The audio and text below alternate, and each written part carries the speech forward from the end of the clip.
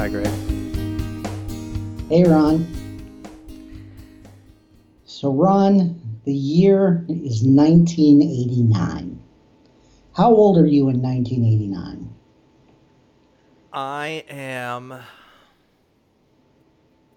a whopping 5 years old in 89. So, this is 1989. This is a year before the world is introduced to Ninja Turtles, right? Yep. And a young Tim Burton, who has not even directed Edward Scissorhands yet, Such a baby. introduces us to something that will forever mar modern film. Ron, I'm talking about the Batman origin story. The much maligned and well-deserved in criticism of one of the most overplayed tropes in the history of modern cinema, for sure. I am scared, even talking about it in this episode, that even having brought it up, we might be interrupted at some point with a Batman origin story. And it'll be like, boom, Bruce Wayne's parents are killed. Mm-hmm. Yep. It's bound to happen. Yeah, I mean, look at Batman v Superman. Mm-hmm. Absolutely no place there. Boom, let's shoot that fucker in. Yep, and right off the bat as well. So seeing as we are in agreement that the Batman origin story is probably the worst sin of DC movies, of which there are a lot, let's figure out which one's the best. Because there can only be one. There can only be one. Mm-hmm. So what do you got? We got to think about this, okay? You start out in 89, and you got the first real, I guess, I'll call it modern telling, right, of the Batman origin story. Mm-hmm. You've got... At least as far as movies are concerned, right? There have been... There was obviously the campy TV show, which didn't go into any of that, right? But Batman has been around in comics. Actually, were good, right? But no, we're going to stick to movies because inevitably Batman movies, and by extension, everything else in DC related to a movie sucks. Well, okay. And I do want to dive into this a little bit deeper, and we are definitely, we're gonna break down and we're gonna review the different scenes. However, one of the tangents that kind of started going off in my mind was, and this is one of the things about this origin story as we get going along with it that we'll kind of touch on. But one of the things, and I think concentrating on the movies in particular, is such an interesting facet of today's culture, because we talked in a previous episode about a lot of the different franchises that are out there. And, whether it's Indiana Jones or Transformers or all of these other things that are trying, that, have tried to do their series and build this universe, right?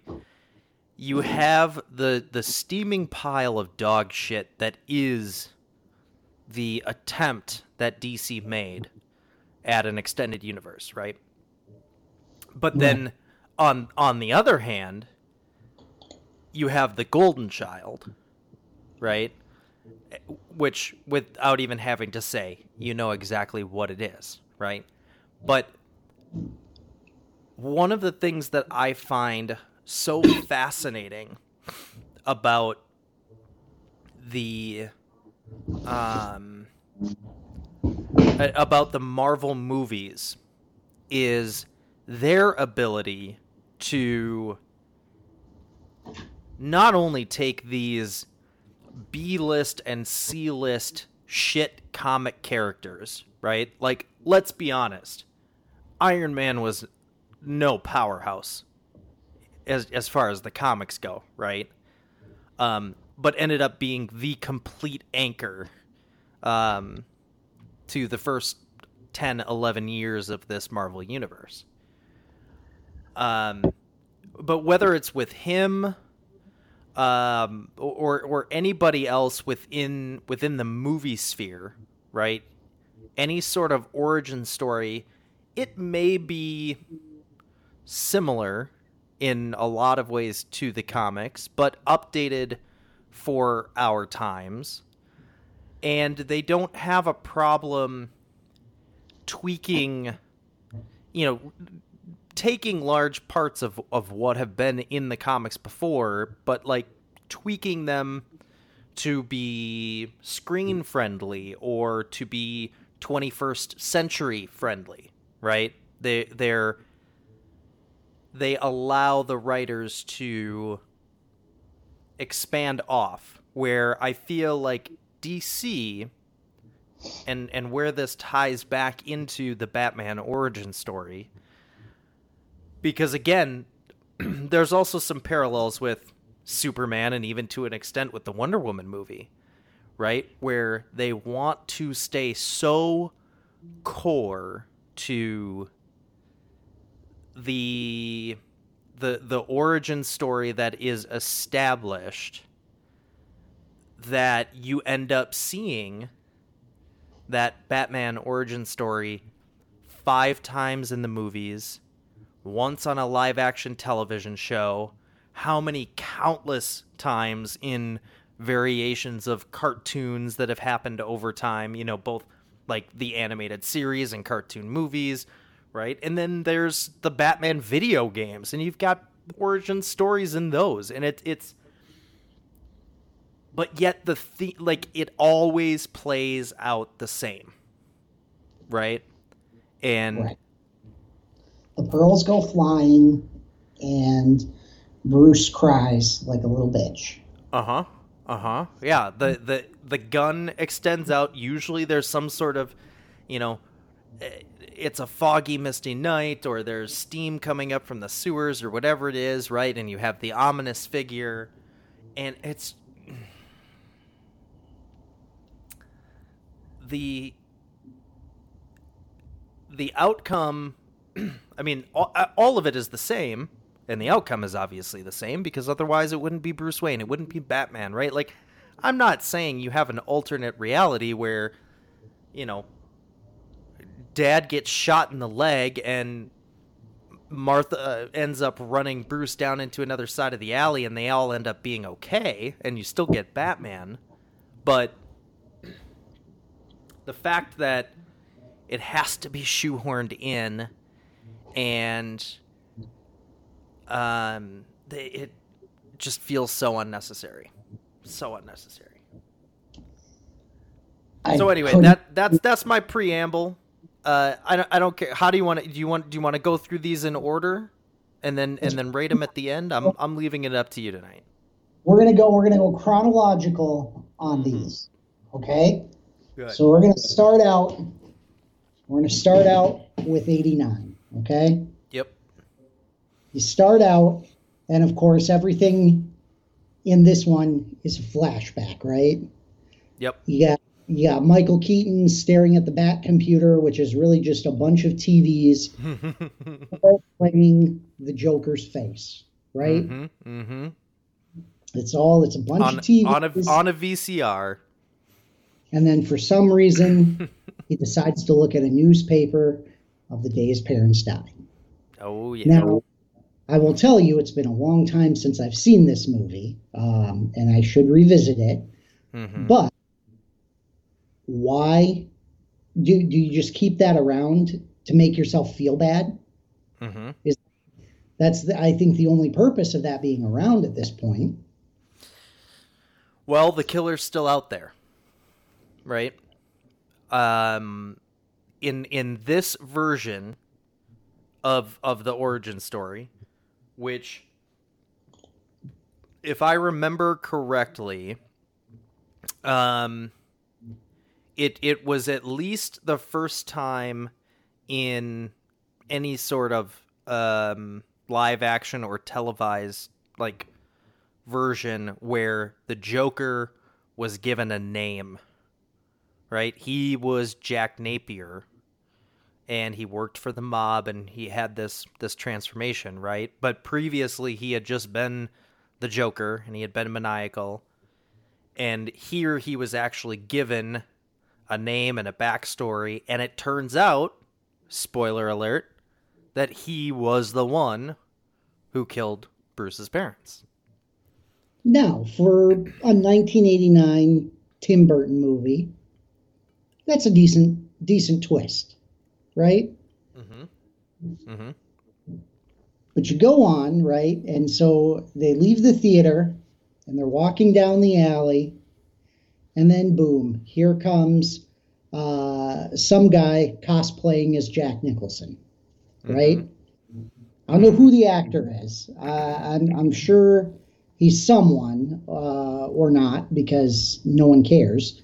But I'm gonna give Burton probably a solid 8 out of 10 on the casting of that guy. You know, so? I think so. His mouth did a good job of contorting. His mouth certainly did. The other thing that always stood out to me was the arched eyebrows. You know, Jack Nicholson has those like really pointed maniacal kind of eyebrows that, like, when he gives the smile, you know, you immediately, like, even by 1989, he'd give that smile and you still think of The Shining, right? Like, just that, you know, that grin. And so I got to give him, I have to give props on that casting. So you've got cosplayer Jack Nicholson, and then okay, so now we've this is a part of the unraveling and the twist with Burton's reveal, right? Sure. Because just to get back up to speed, and it's been a while since I've seen this before, right? But earlier in the movie, Bruce gets the police report on Jack Napier, right? And you start to think that something is up. And Bruce kind of starts to think about it through his head. You know, he's, you know, got these priors, nothing that could ever really stick, you know, all that kind of stuff, whatever.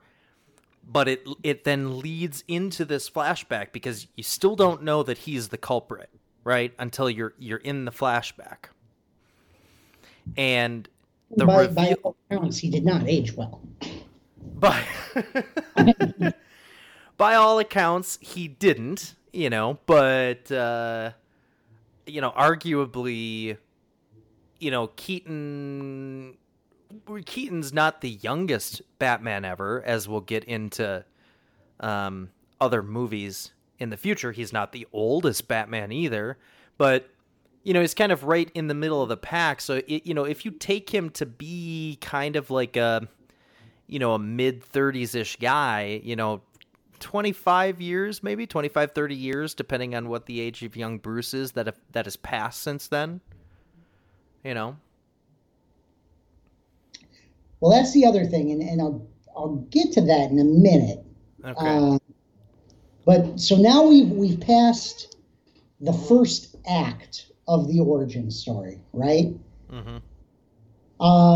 And really it should be a 3-act, but it's always kind of a 2-act, right?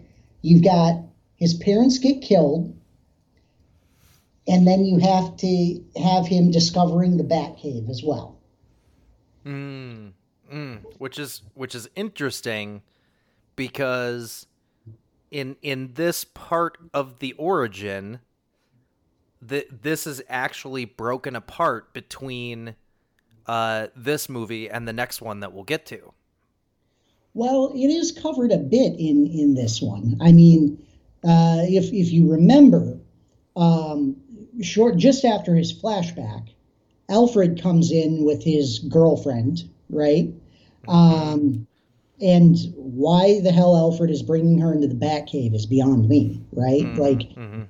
My butler, and it's your job to keep people out of the damn Batcave, but he brings her into the Batcave, and they talk, and then he has to explain to her, that he's Batman and everything, that, like, I can't love you because I'm Batman and blah, blah, blah, I'm in the Batcave.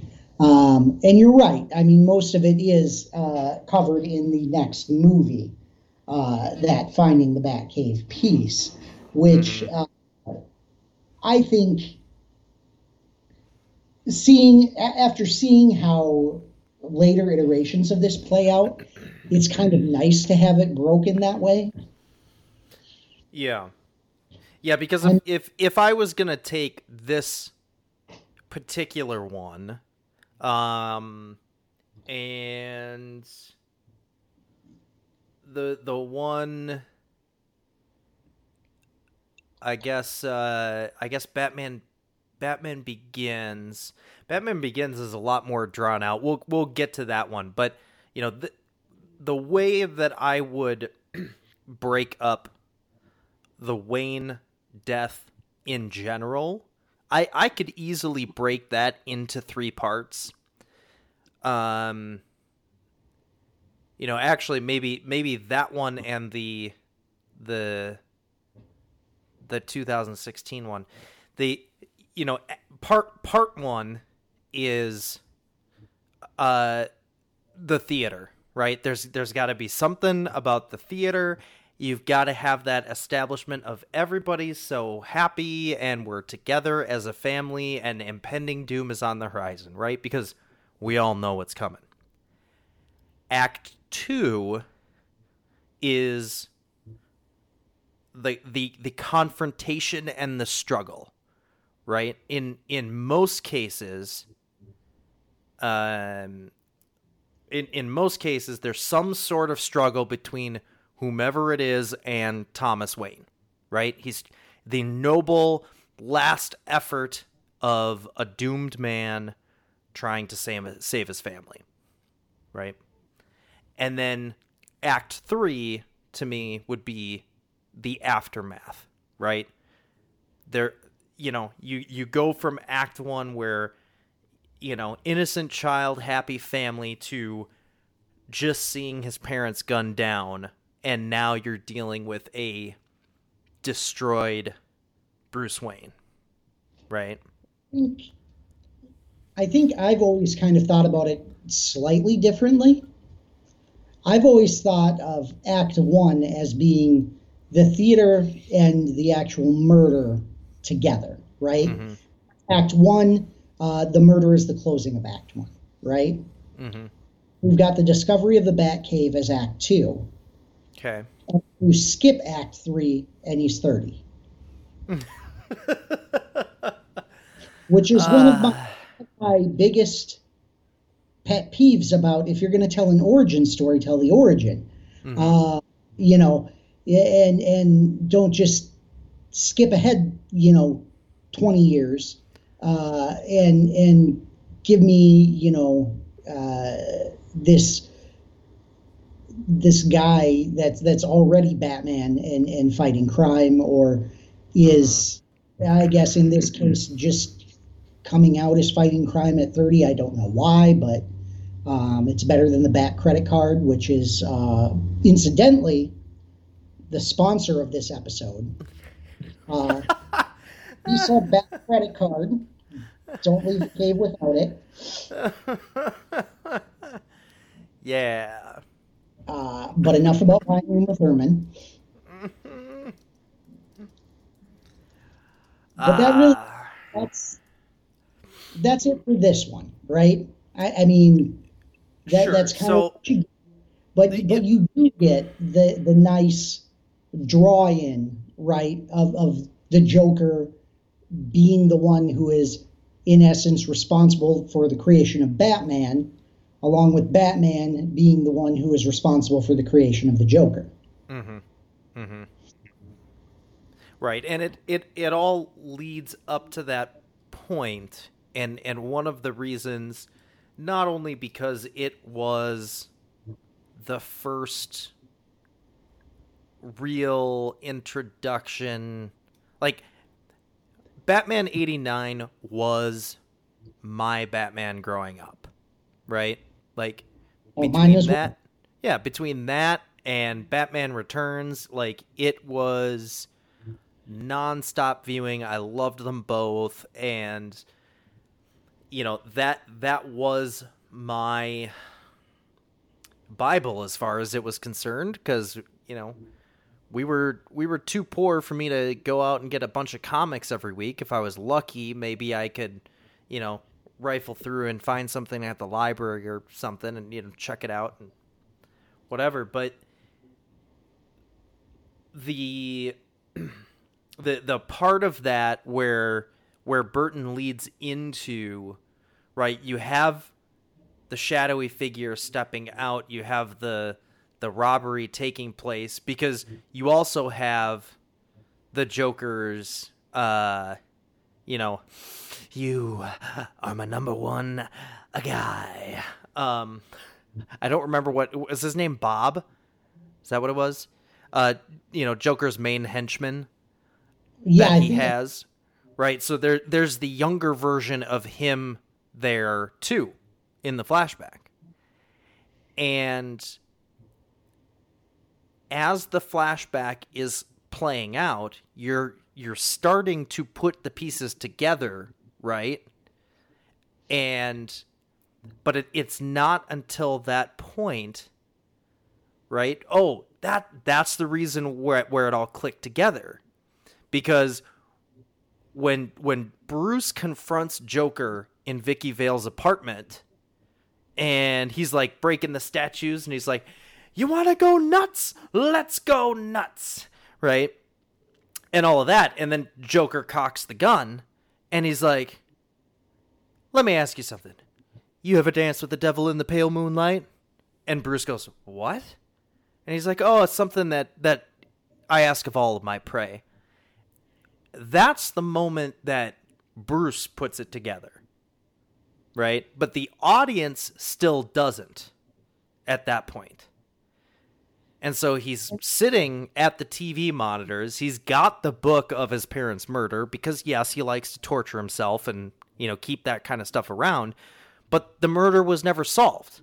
The guy's still out there. And now he was just in Vicky Vale's apartment, and he gets confronted with the guy who he now realizes, man, this guy's looked really familiar, but I can't put it together. And he says the line, and now the flashback comes in, right? And we see this guy emerge from the shadows who kind of looks like Jack Nicholson. And then we see his buddy who kind of looks like a younger version of this Bob character. And you're like, well, could that be? Could that be? Right? And then the scene plays out. And again, he cocks the gun. And, you know, you ever dance with the devil in the pale moonlight? But then you hear from the background, "Come on, Jack, we gotta go," right? And it's that confirmation, that one line, right? That's all you're finally given to explicitly say, yes, this is the same guy, right? Now you look at this, and okay, I love this movie as much as the next guy. Okay, Amazing movie, but everything you just described makes Batman seem like a fucking idiot. This guy is supposed to be the greatest detective on the face of the planet, and you've got to be just smacked in the fucking face with it for him to get it. I mean, Christian Bale wouldn't have took that shit. He'd have been out on the street beating the fuck out of everyone. Uh-huh. Uh-huh. And Yep. I guess it's a different approach, right? Christian Bale's Batman wasn't really about being the greatest detective. He was vengeance. He was the knight, right? Mhm. Mhm. Um, you know, but he sure as in the hell would have gotten to that answer with his methods a lot faster. Yeah, I mean, the closest that we have ever gotten on the big screen, um to me, and I would say arguably, but honestly I can't even argue with it. Like it's pretty much fact. And the saddest part is Batfleck is the closest that we ever got to having an on-screen detective, right? Like even though he was also just flat up a murderer too, which is a different topic to get into, but the DC universe, whether it has been with any of the standalone series or with the failed attempt at the full extended universe, uh, have never embraced that side of Batman to any extent, because why would they? Right? Like they need Batman to be an action hero. They don't need him to be a detective, right? That's not the point of being a summer blockbuster movie, is to see Batman going around, you know, taking blood samples and running DNA and sweeping for fingerprints, right? Like it just doesn't put butts in the seat. Okay, first, Affleck is the bomb. Okay, I'm we're getting away right away. I am not dissing the Batfleck. Apple That is not meant to be derogatory in any way.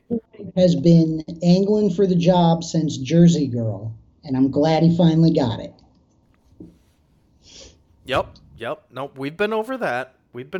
And yeah, I got no problem with the Batfleck. All I'm saying is I agree with you. It seems rather ridiculous to me that that Jack Napier would continue to be a central figure in the mob of Gotham City for let's even just say on the young side for 20 years. Like even if Bruce is just playing off being 30 and his parents were shot when he was 10, he's now 30, right? And he's just putting these pieces together. I totally agree, right? Because they also make it very apparent that Jack Napier is no stranger to the police force in the city, right? He's paying off the cops to keep their illegal deeds underground and not worry about it, right? And what has Bruce been doing all this time, right? And that goes back to a part of the fundamental issue that you brought up of none of these are really origin stories as much as they are origin flashbacks, right? Like Exactly. because I guess the closest that you would get, other than having to sit through what was it, 6 seasons of Gotham, to see what goes on with an adolescent Bruce Wayne, that's a part of the problem, right? Like who wants to see some 10-year-old kid go through his dorky teenage years and wear the ski masks and things like that. And No, I you know what the problem with Gotham was? The problem with Gotham was Cobblepot. Because you've got him in this thing and you never get to see his transformation into Danny DeVito.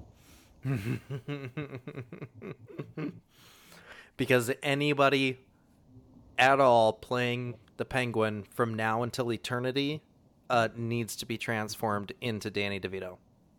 Oh my God. Would not the Christopher Nolan trilogy, okay? Mm-hmm. Imagine for a second we could expand that Mm-hmm. and add one more movie where we have Danny DeVito reprise his role as the Penguin in that universe. I mean, I'm talking like Always Sunny in Philadelphia, Danny DeVito. Mm-hmm. You know, uh, disgusting guy gargling wine out of a soda can and throwing trash. This is the Penguin that I want. Oh yeah, for That sure. movie, I would buy 100 tickets for that movie, and then I'd buy 100 more tickets for my wife. If only.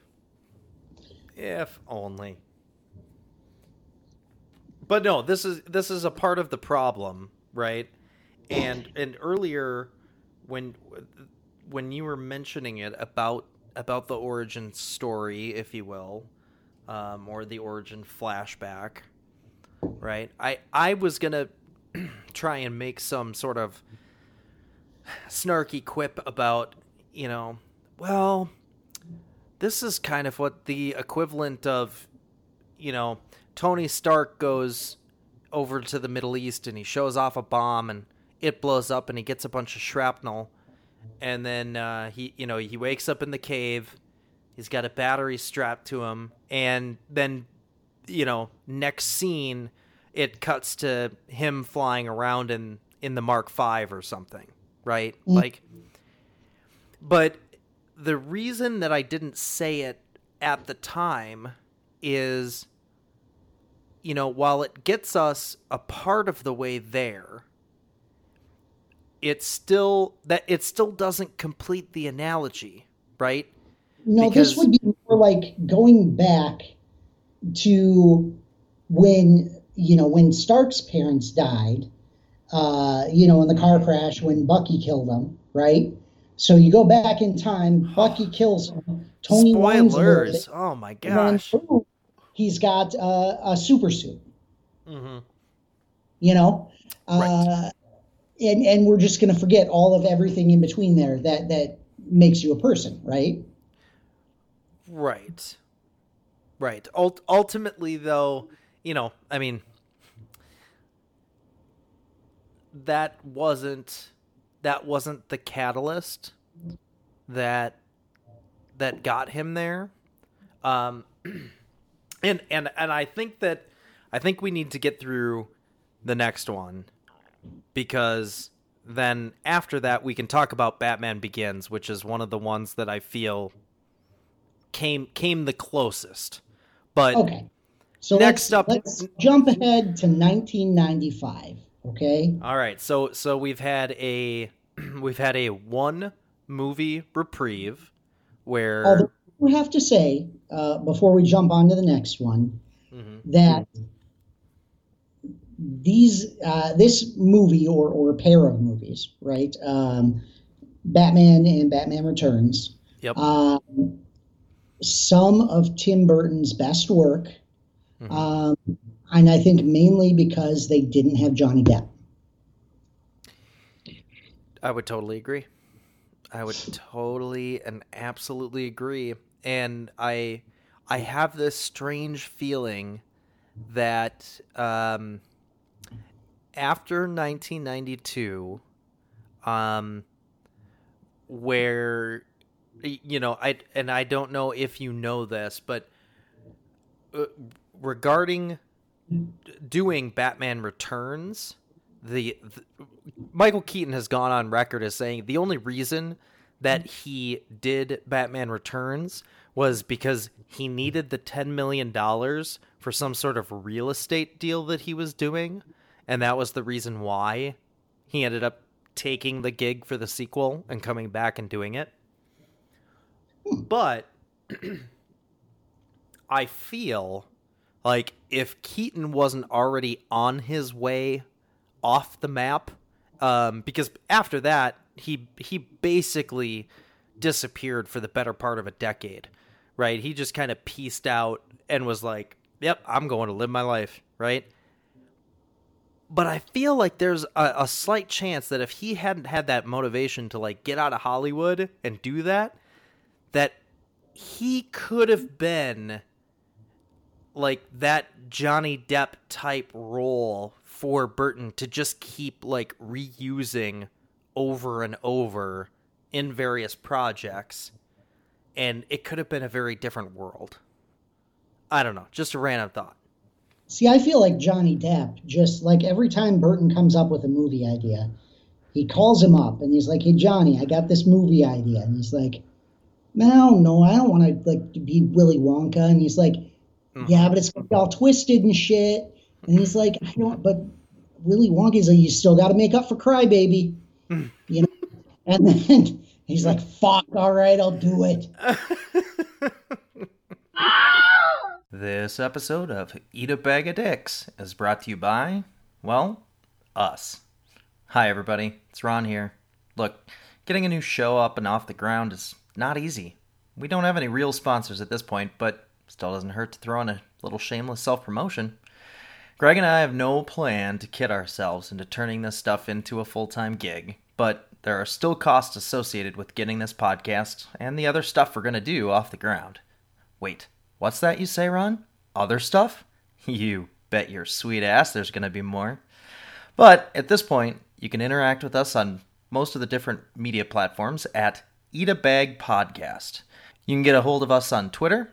We have a dedicated subreddit, a Discord, eatabagpodcast.com, or plain old email, eatabagpodcast@gmail.com.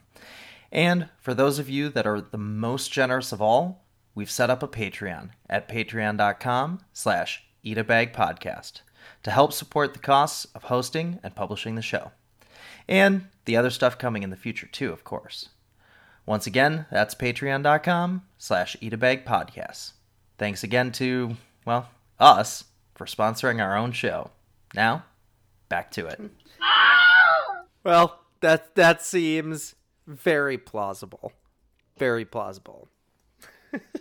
Okay, so now it's 95. Mm-hmm. You're playing your Super Nintendo. Mm-hmm. You haven't quite gotten your N64 yet, right? You're playing your Super Nintendo. And I wish I was as rich as you, but yeah. I mean, I was still playing my NES, waiting for the 64, but yeah. They decide to give this another shot.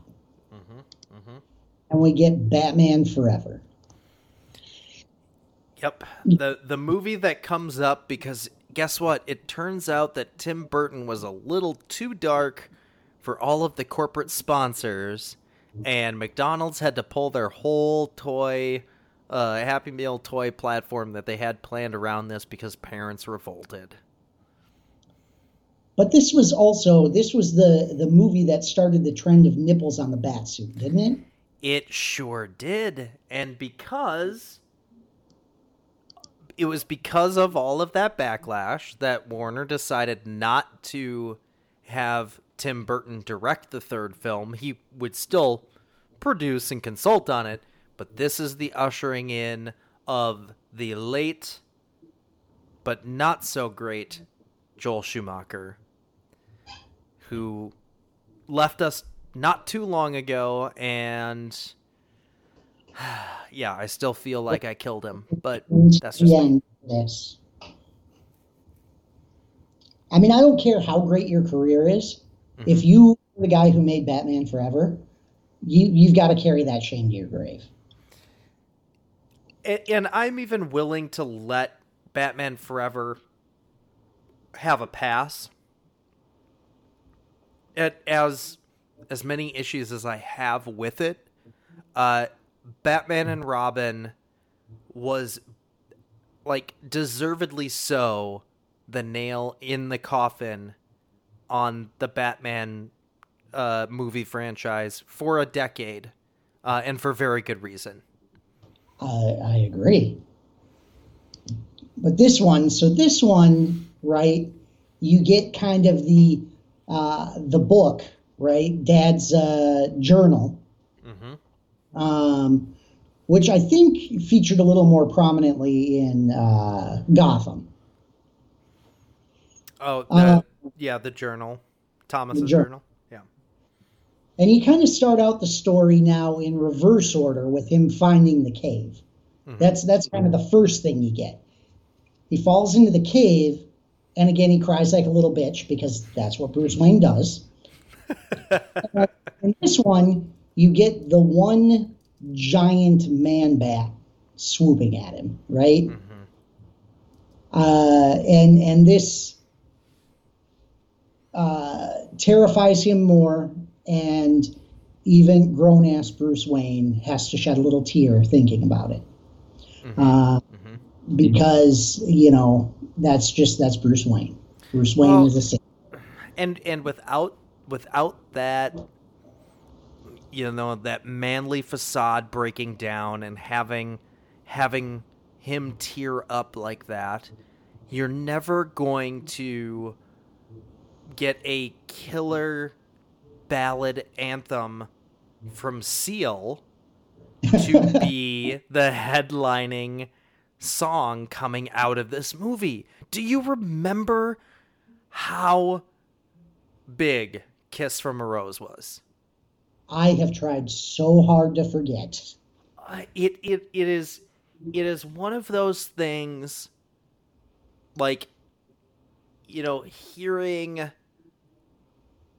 Chumbawamba or hearing virtually like any song off of Alanis Morissette's Jagged Little Pill, that, no matter what, there are several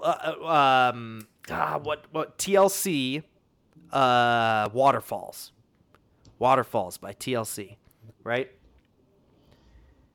There was this peak in the mid 90s for me, especially, where there are certain things that are triggers that take me back to those certain moments, right? And it was the last real vestige of the super pop, played everywhere on every station, on MTV, on VH1, just all over the place kind of superstardom, right? That really fizzled out at the end of the 90s and into the early 2000s with the internet and music spreading all over the place and, things kind of like that. But that song, oh man, it'll always hold a special place in my heart, I gotta say.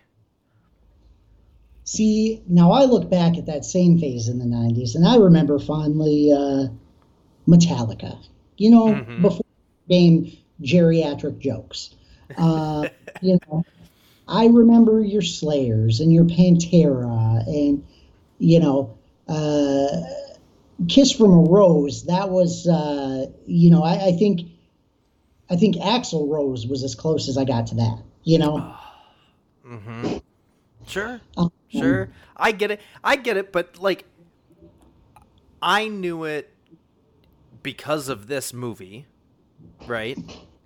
I also knew it because at that point I was really starting to look at the opposite sex in a different way, and it was like Kilmer, and it confused you a little.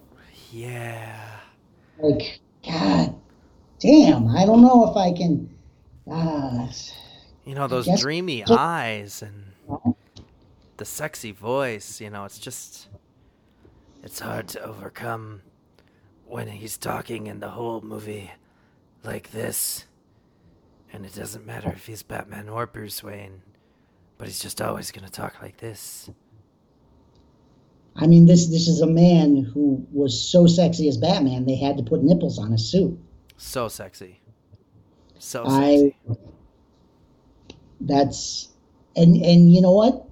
That's all I'm going to say about this movie and this origin story, because again, we then jump from 10-year-old Bruce crying to 30-year-old Bruce crying, and that's it. Now, you're right. We get into, Batman Begins, right? Well, okay. Hang on a second though. Okay. What you did forget, or at least chose to omit, is that Batman Forever didn't give us just one origin though. We had to suffer through another origin in Batman Forever. We did, but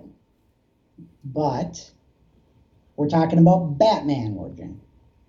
We are, but I think that it's worth noting, at least in the pantheon of all of the movies that we're talking about here, right? Batman Forever is struggling with, number one, because it's always multiple things with me. Number one, trying to keep some sort of continuity with the Burton films, right? You have a new director, you have a new lead actor, right? You still have the same Alfred, you still have the same Commissioner Gordon, but you don't have any of the other previous characters. There's no Vicky Vale. There's no... Oh, not to mention you've recast Harvey Dent from a black guy to a white guy, right? But I mean, they're running this balancing act. Things that Tommy Lee Jones has done. Two-Face may have been one of his better roles. Yeah. Well, I don't know that I. Let me put it this way. Having a Billy D. Williams Two-Face standing next to Jim Carrey's Riddler would have never worked, right? Like, I love me some Billy D. Absolutely. And in a Burton-led film, would have been great and would have fit that aesthetic and the continuation from Batman 89. But, no. Next to Jim Carrey, absolutely not. And had that been the case, then Batman Forever probably would have been the stake in the franchise instead of waiting to get all the way to Batman and Robin. But anyway, you're right. We're concentrating on Batman origin stories here. No, but let's round that up real quick. How many origins did we get in that?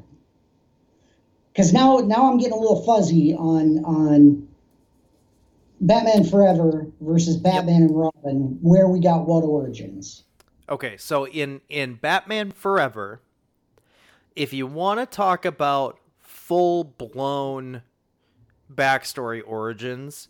Because these were movies that were just overloaded with origin stories. Oh, absolutely, because every time you had to introduce each one of them and give their background, which... After Batman Begins, if we can take a quick segue into The Dark Knight.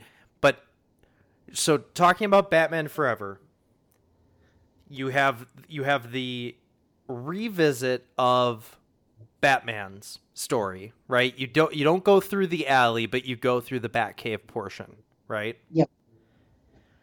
You have Robin's origin story and the whole background of the circus and Chris O'Donnell doing his best to, show tears and some sort of emotion other than cocky. I just want to know how he lifted that ball with 200 sticks of dynamite.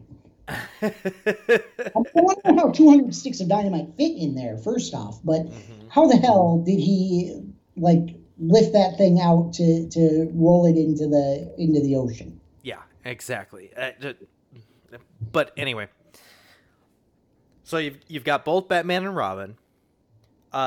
You have the full-out Riddler backstory, right? Yeah. And transformation from working at Wayne Enterprises and all of that kind of stuff. And then there is, like, because at the beginning, Two-Face is already Two-Face, right? Mm-hmm. But you do have, there's a brief, like, I want to say it was like a news thing that was like on the TV talking about, Two-Face, formerly known as the White Knight of Gotham or whatever. I don't know what they called him in that movie, right? But then they show the guy like who had the cup of acid in the courtroom, and it's like just like one of those most implausible things of like, oh, so you didn't sneak a knife or a gun, but somehow you snuck a vial full of acid into the courtroom and you conveniently splashed half of Harvey's face. Like, okay, whatever. So, yeah, so exactly half, right? So technically you have the 4. I'm willing to say 3 plus just a lip service to, like, how did we get Two-Face? We'll call it 3 1/4. 3 1/4. Yeah. 3 1/4. Yep. Okay. Yep. So then, so then you go to Batman and Robin, and you're spared anything having to do with Batman. What, you get Mr. Freeze. Right. So you've got Mr. Freeze, Poison Ivy, yep. And then you've got Batgirl to an extent. Right. Mm-hmm. Okay, so while we're here, let's just talk about it then, okay? Mm-hmm. So you got Robin's backstory, Dick Grayson, right? Mm-hmm. And again, this is a movie where I have not seen this movie in a long time. And you and me both. I think anyone who's ever watched it understands why I haven't watched it in a long time. This is such an implausibly stupid backstory. I mean, first off, I can't even remember how Two-Face got to be like ringleader at this circus. But it's very obvious that everyone knows who he is. Well, they're sitting here applauding while he's doing his thing in the middle, because when he goes all nutso, then they're like, Dent, what's going on? And he's like, what? You, like 2 minutes ago, you were clapping for these trapeze artists. Like, what the hell? Mm-hmm. I'm sitting down here screaming into a microphone and no one cares. And then all of a sudden you care that I'm, this psychopath. Like, yep. And I don't even know if they did. Like, honestly, I would totally believe that there was no explanation into his character being there at all. Like, it was just like, hey, we're at the circus, and oh, guess what? There he is now, right? Like, there's no explanation. It just happens to be that, of course, Two-Face is there. Because that was a perfect encapsulation of mid to late 90s anything. Was like, it just happens. No explanation for it. And I've got to say, this Two-Face, right? His face, it looks like it's modeled off of Krang from Mutant Ninja Turtles. I mean, like, that's how poorly it's aged. Like, he's just got these like veins running down the side of his face, and he's all purple and pink, and he looks like just ridiculous. But that was the aesthetic of the time, I guess. And apparently, if you get burned by acid, you turn into an alien brain. That's what happens to you. Or apparently, you turn into the Joker. But that was, the shift away from Burton and towards Schumacher, right? Was to skew younger, right?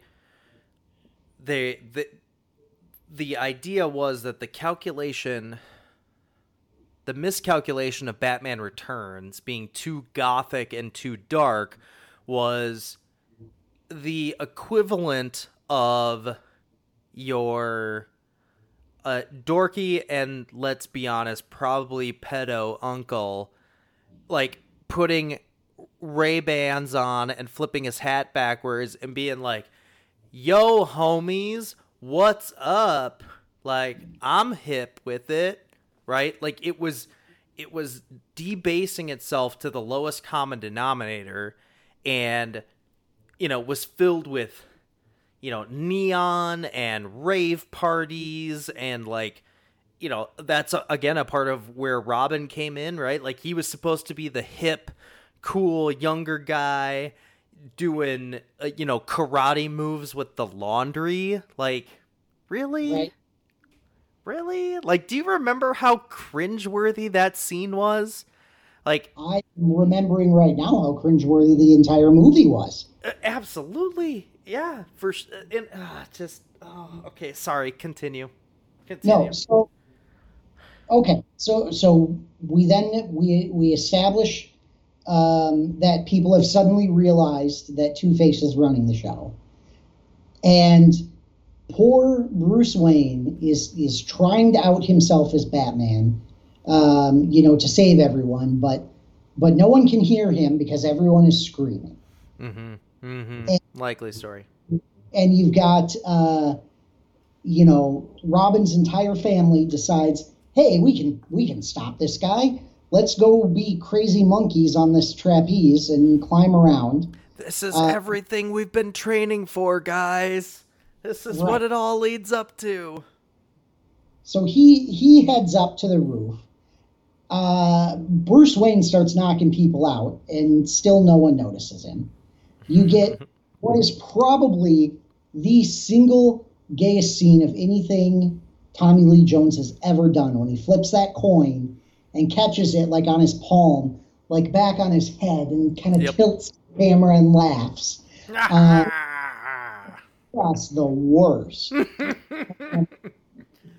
And that is Schumacher at his finest there, folks. But then you get this wonderfully implausible scene where, his family is up trying to get the ball full of 200 sticks of dynamite. And Two-Face just takes his Tommy gun and starts shooting up in the air, right? Mm-hmm. And magically, he doesn't hit the dynamite. He doesn't hit any of them, but he does manage to sever the cord. Yep. And drop all three of them on the ground. And also, his Tommy gun is like neon-colored bullet canister. Well, of course, it's got to match the rest of his aesthetic. Yeah, he's all like neon pink on one side, so it's got to match. And he's got enough time to jump down the trapdoor while Robin's entire family is falling to their death. And then Robin comes out of the sewer like a Ninja Turtle, right?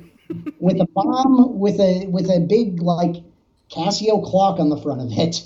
Oh yeah. And it's in the river. I mean, that one I won't blame on just the 90s. That one I will blame on both the 80s and the 90s combined. Like, that was such a classic trope. It was I mean, my God, what an origin story there.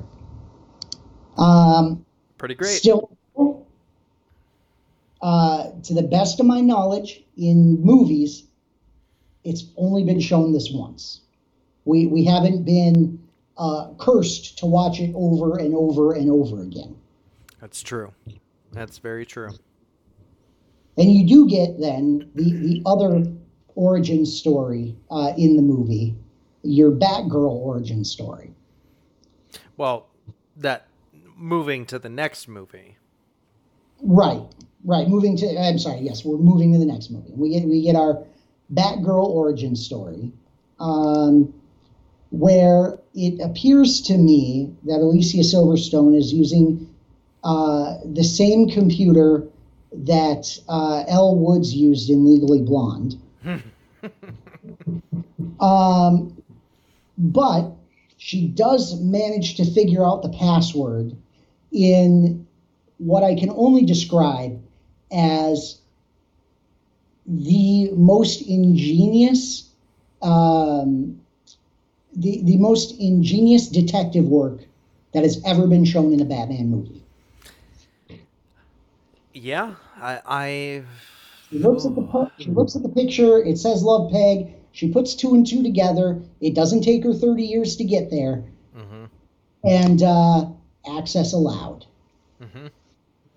Yep, and because then, leave it up to a 115-year-old man to have all of his secrets locked behind a 3-letter password.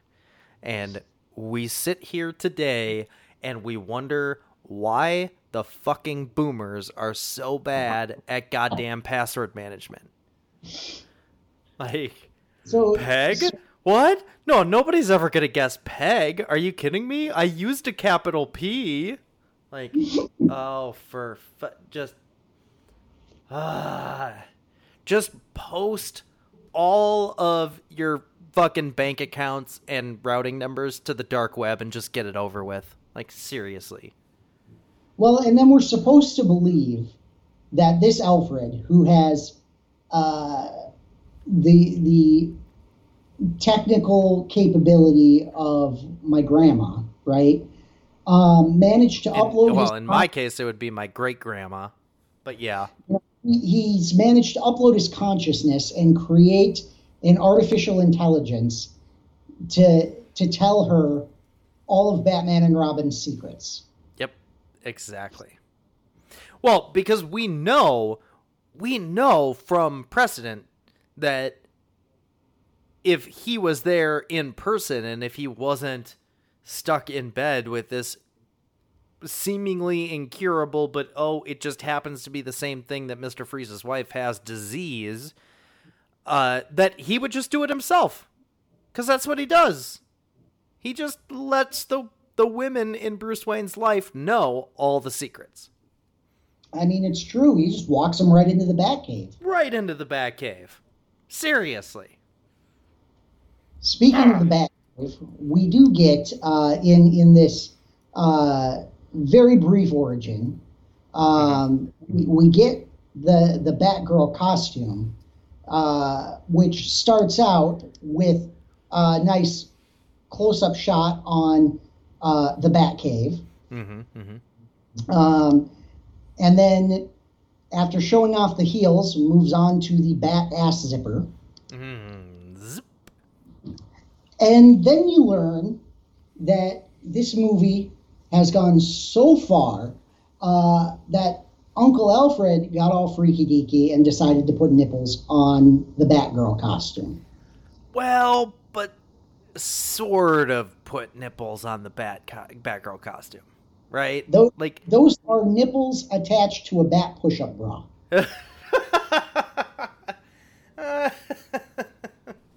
Okay, all right. I mean, yeah. Okay, all right. Yeah. For anybody that wants to check it out, I suggest that you do. It's very interesting to me how explicit the male nipples on Batman and Robin both were.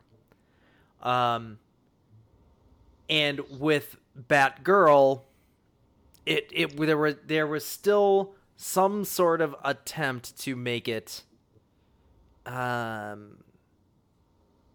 don't know, it as minimally sexualized as possible. I don't know how I can say those words when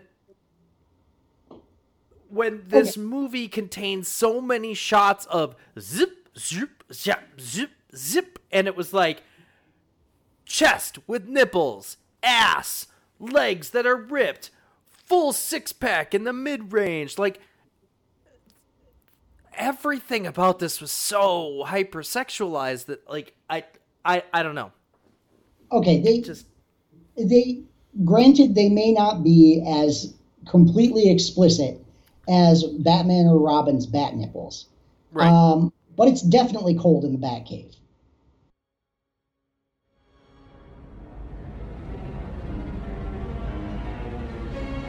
Mr. Worf. Fire.